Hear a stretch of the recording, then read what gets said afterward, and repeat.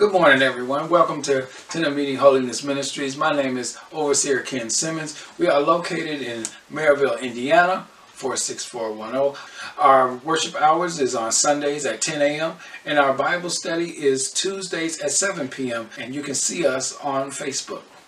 Also, please check out our Twitter and our Instagram and subscribe to our YouTube channel. Don't forget to hit the like button. Don't forget to hit the notification bell so you can get all the latest content that is on this channel.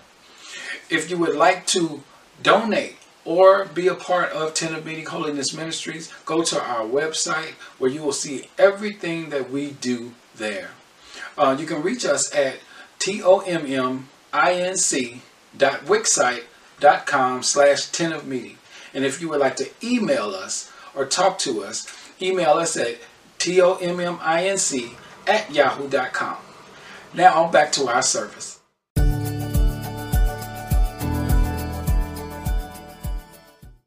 Welcome to Tent Meeting Holiness Ministries. My name is Overseer Ken Simmons. We are located in Maryville, Indiana, and today we're going to be in the book of Psalms, Psalms 23. We're going to be doing the 23rd Psalms. It's a familiar passage of scripture that most people know. But we're going to get a better understanding about it. Right? That's right. All right. So we're going to start off. Psalms 23:1. And it says, "The Lord is my shepherd. I shall not want."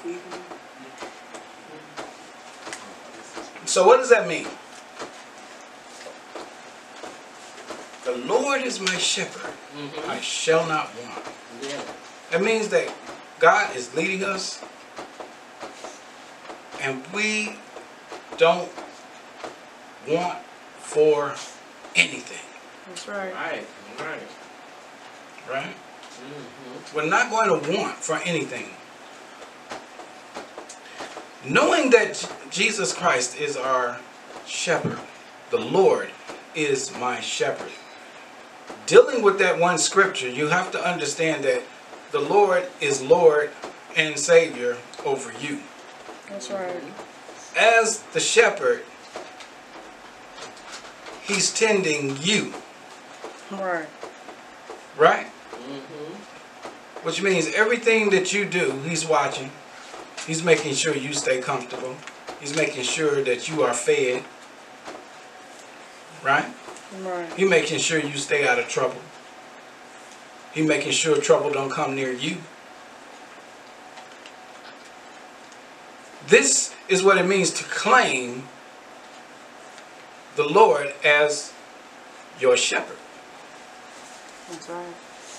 You see, I shall not want. Now, as I shall not want, that means I don't want for anything. I don't need anything. God supplies all my needs. Right? Right. The interesting part about that, it says, I shall not want. It doesn't say that I will not want. Shall meaning, I really don't. I shouldn't want. Because God supplies all my needs, but I do. Right. I got wants that I want. That's not necessarily good for me. I still want it though. Right. But God gives us what we need, so I really don't need anything because God supplies all my needs. It doesn't say God supplies all my wants. Right. But because God supplies all my needs, I realize I don't want for anything because I just let Him supply it. Right. Right? So this is a all-in understanding of what it is to just let it go and let God. All right. That's it. Let it go and let God. Well, don't you need to get you a new car? The Lord is my shepherd, I shall not want. But don't you need to get this? The Lord is my shepherd, I shall not want. that doesn't mean you don't need the things. That just means that you trust God to give it to you. Right. Mm-hmm. Right. I'm not going to be upset that I don't have these things. Mm-hmm. I'm not going to worry about what I don't have when God supplies all the things that I need. All right. Right. Right? Right.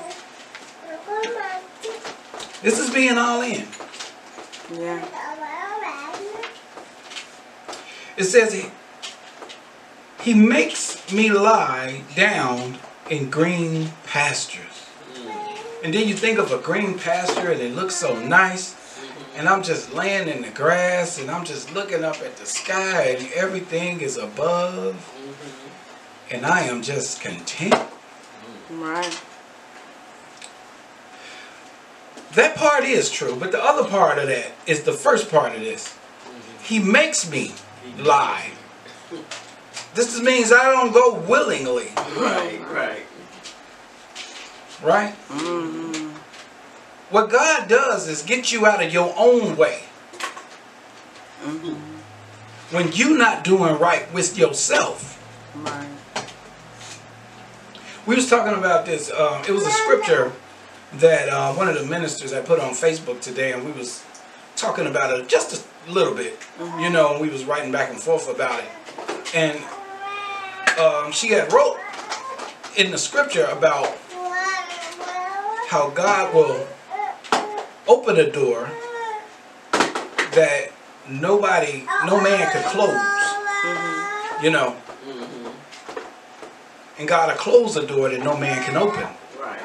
And then I think we talked about this too Wednesday in our Wednesday class about how God will, that includes you.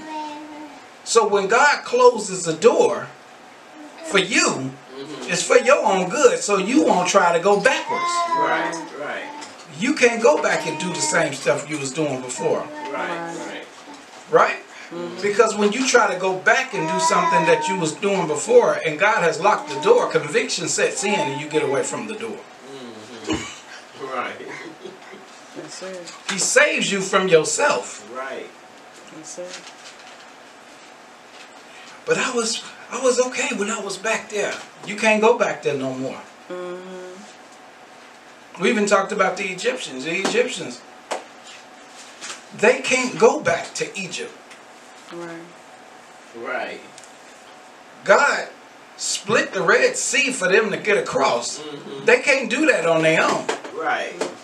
Unless they swim back, and they're not going to make it. They not gonna make it. You can't go back.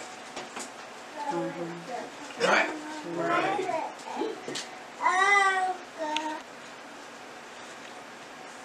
Another case, Noah couldn't go from where he started to where he ended up and get back in his ark and go back to where he came from. Right. What gonna happen? No. That trip was done.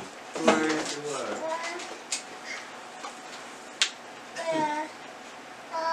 Right? Right. Like Mother Gail said, it was a wrap. It was a wrap for that. It's a wrap. He makes me lie down in green pastures. God makes you lie down. You don't want to lie down. You ever see little kids when you tell them to go to bed and they don't want to go to bed and they kicking and screaming because they don't want to go to bed? Yeah. But as soon as they lay down, they go straight to sleep. Right. Why? Because you knew that they were sleeping. Right. Right. Because as a kid, you know them better than they know themselves. Right. God made us. He knows us better than we know ourselves. That's right. That's right. And he makes us lay down. And we be in those green pastures. Like, oh yeah, this is where I need to be. Right. Right? Right. He leads me beside the still waters. Right. He makes me lie down in the green pastures. And then he says he leads me beside the still waters. Now, as he gives you as he guides you to these still waters. The waters that you used to, moving back and forth, tossing and turning, going all kind of ways, right? You're not used to that. That's what you're used to. You're not used to the calm waters. Right. We used to waters that's tossing and turning and moving us all different type of ways, right? Right. But he leads me beside the still waters. He gets you to understand that there's a better way. Right. You don't have to keep on going back and forth with these waters. Right. I'm going to show you some still waters. I'm going to show you some quiet waters. Right. There is a better way. Because up to this point, you have to understand with two, you a mess. Right? Right. Yeah. He makes you lie down in green pastures. He leads you beside still waters because he's taking you to a place where you ain't never been before that's more peaceful than the place that you come from. Right.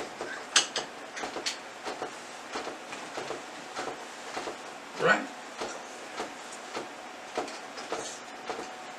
You're a mess at this point. So he makes you lie down in the green pastures. He leads you beside the still waters.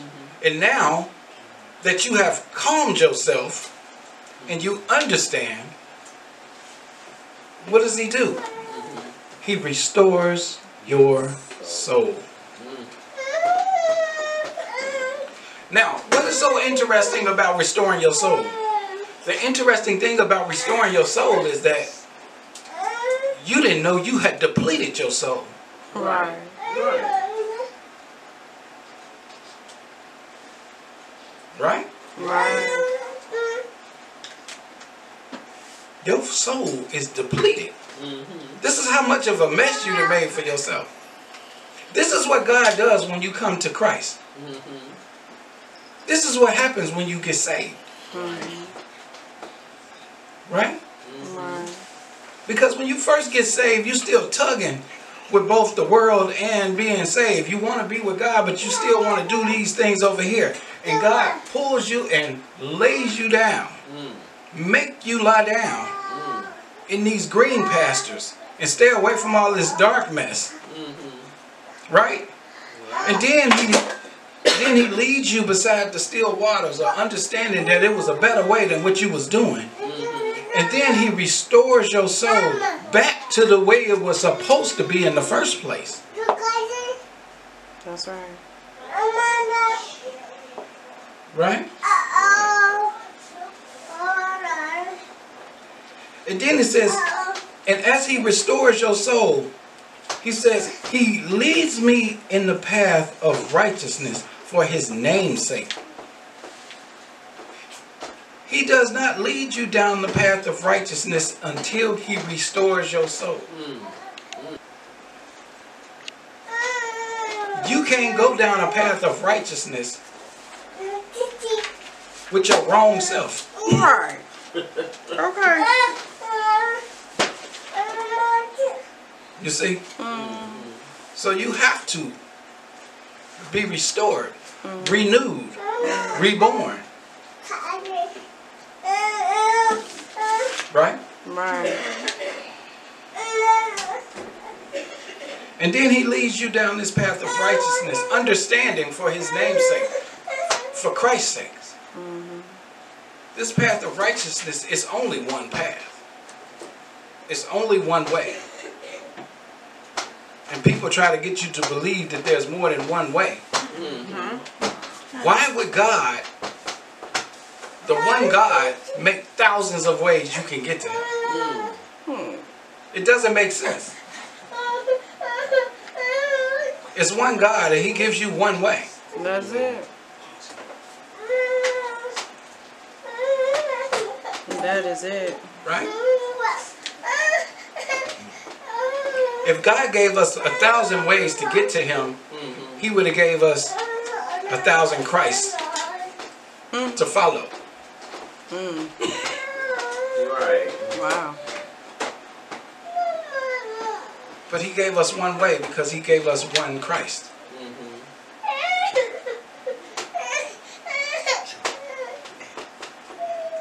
For it says, even though I walk through the valley of the shadow of death.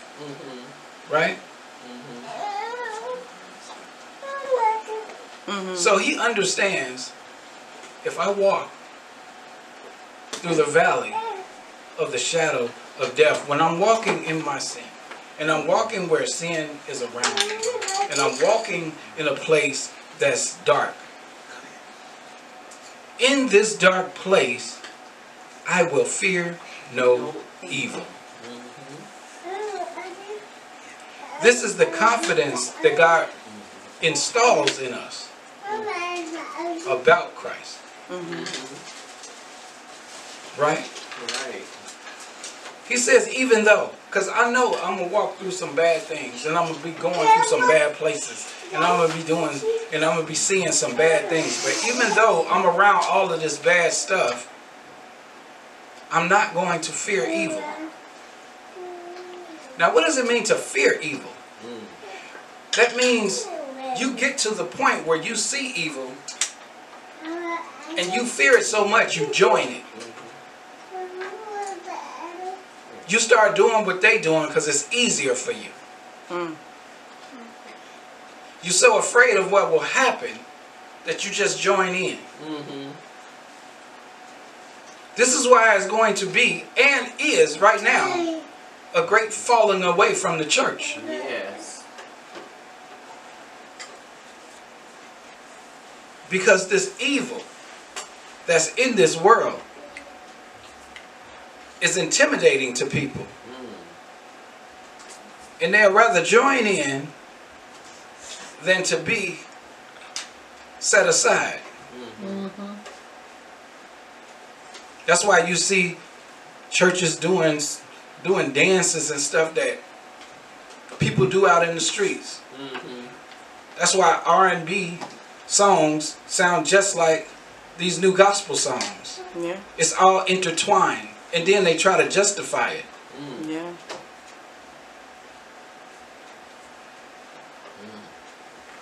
We do too much because we're trying to fit in. But you cannot fit the church in with the world. Right. It's not supposed to fit in. Right. And then you see like a church like Hillsong. You saw how the church was a hip church. It was geared towards young kids. And then it was so worldly that the pastors was doing worldly things. Right. And they fell off. And then all of the churches disbanded.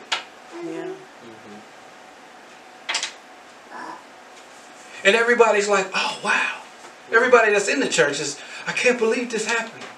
It wasn't a church. It never was. Because its roots was not grounded in Christ. Its roots was grounded in fitting in.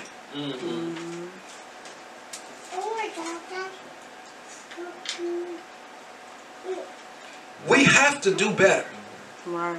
And people don't like going, well, you know, I don't want to worship the old way of church. Or I don't want to, I don't like church the way you do. Yeah. I don't worship the way you worship. Yeah. But it's only one Bible. Right. Right.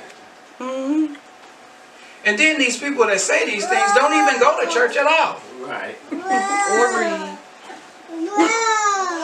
They don't go to church. They don't read the Bible.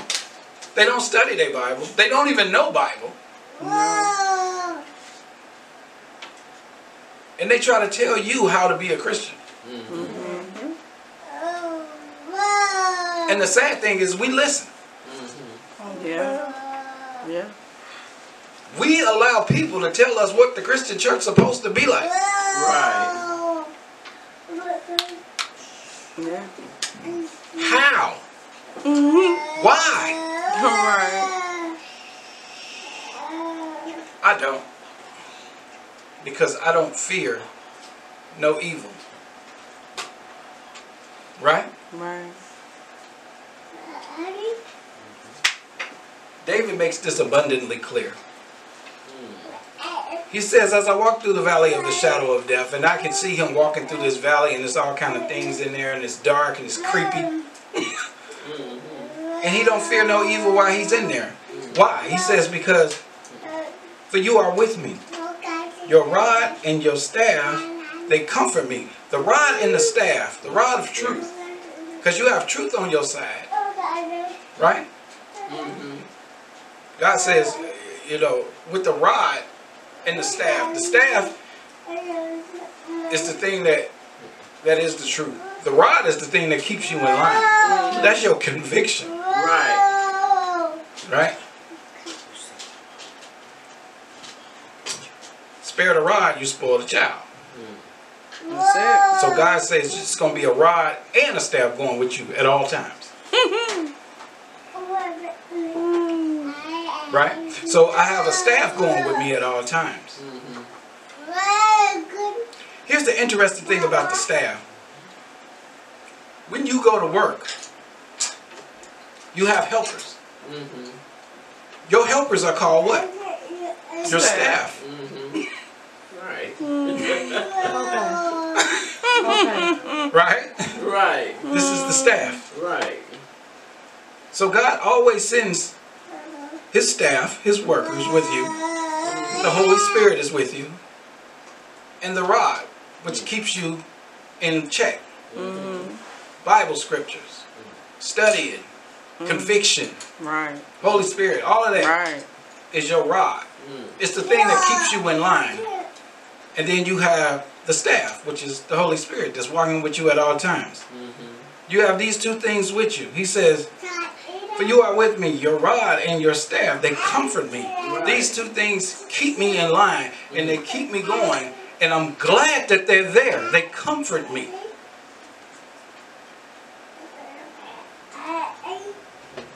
Now, these two things do one thing. Comfort. Right. They both comfort. So the rod and the staff is Christ, because Christ is the comforter. Right. Right. Amen. Right? Right. Because you have this rod, which keeps you in line, and you have the Holy Spirit, right, that's walking with you. Right. Well, what's keeping you in line is the Bible. The scriptures is keeping you in line. The Holy Spirit is one that's telling you and convicting you about this, right? Right. About these things that you read in the Bible. They both make up the Word of God. That's right. And the Word of God is Jesus Christ. That's right. Right? Everything goes back to Christ. He says in 5, you prepare a table before me in the presence of my enemies. God shows you off. He shows you off in front of your haters. God does that. You don't have to. God does it for you. Right. He prepares the table before you. He said, you prepare a table for me in the presence of my enemies. Right. They get to see the glory of God on you. Right. They get to see the blessings of God on you. They get to see all the things that they talk about you about. They get to see why you do what you do. Why you are who you are. Why you bless the way you bless. Right? Right.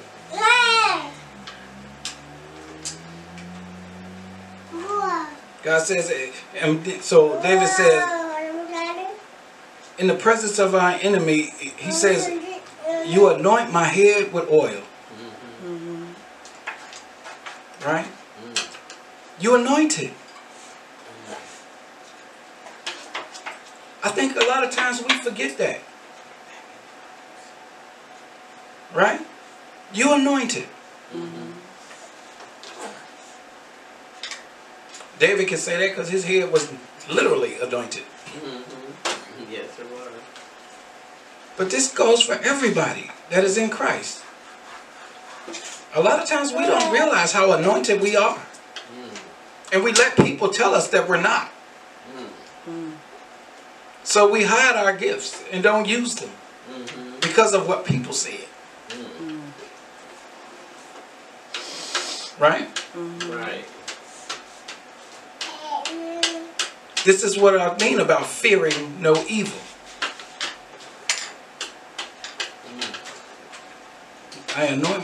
You anoint my head with oil. I'm anointed. God says, touch not my anointed and do my prophets no harm.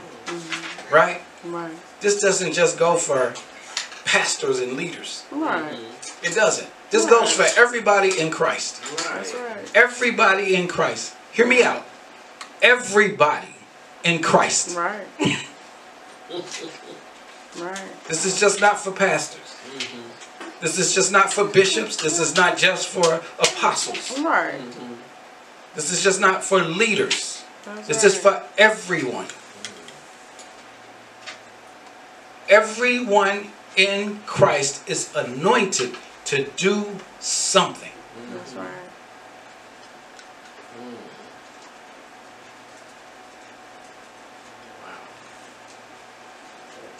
When he pulls you out of the world, he pulls you into Christ.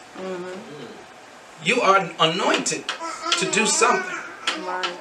He didn't bring you out just so you can sit there Right. and just take a ride with the rest of us. That's right. No. Everybody's in there doing something. You have an anointing on your life to do something, whether it is an usher or a nurse or singing in the choir or something. You are anointed for a reason to do something. Even if you're a janitor in the church, maintenance person, you're anointed to do something. People are like, he's just a janitor in the church. The church itself is anointed, and God appointed you to fix it. Right. Right. That's not a job everybody has. That's right. Right. You see what I mean? We forget how everything in the church supposed to be anointed. Right. Everything in the church supposed to be holy, That's right. including you. Right. Including you. Okay. Right? You anointed my head with oil, and now my cup. It says in the King James Version, it says, my cup runneth over. ESV, it says, my cup overflows. Can you imagine? So when you anointed, it's like, because I know a lot of people, when they first come to Christ, blessings just start happening back to back to back to back. It's like, God been waiting on you to come in Christ, and once you got there, okay, now I got to start feeding you all this stuff that you should have had a long time ago, but you wasn't in Christ. But now I can give it to you. And they just start coming. They just start flowing out. My cup overflows. You get more than what you need. Right? Right. You get more than what you need. 6 says, surely, surely. And when he gets to this point, you gotta understand David. David is very emotional. He is. In the scriptures, you can read how emotional he is when you really dig into these scriptures. And you understand, in the presence of my enemy, you anoint my head with oil, my cup runneth over. Surely, surely goodness and mercy shall follow me all the days of my life. Goodness and mercy. Goodness and mercy. All the time. God's goodness and his mercy is following you all the days of your life. You know what I'm saying? Yes. Look. Yes. Surely, goodness and mercy Yes. will follow me all the days of my life. And then he says, and I shall dwell in the house of the Lord forever. Yes. Right? He is confident in the way that God treats him and the way he believes in God, that he will dwell in the house of the Lord forever. And that is the confidence we're supposed to have in Christ. Right. We're supposed to give ourselves that much confidence Right. that we are doing what we're supposed to do in Christ. That our main objective is to dwell in the house of the Lord forever. And the only way that we can do that is if we make Jesus Christ our Lord and Savior and repent Yes. and be baptized in the Holy Spirit in the name of Jesus Christ Yes. to give us that feeling, that solace, that peace of dwelling in his house forever. Yes. Amen. Amen. Father, in the name of Jesus, we just thank you for these scriptures today. We thank you. And knowing, Father, as we go through those scriptures today in Psalms 23, this is how you treat us and the confidence we're supposed to have as we move forward in our walk with you. We thank you and we praise your name for sending your son, Jesus Christ, to down the cross for us. And now we have a chance at everlasting life. We thank you and we praise your name. In the mighty name of your son, Jesus Christ, we pray and say, amen. Amen. Stay blessed and faithful.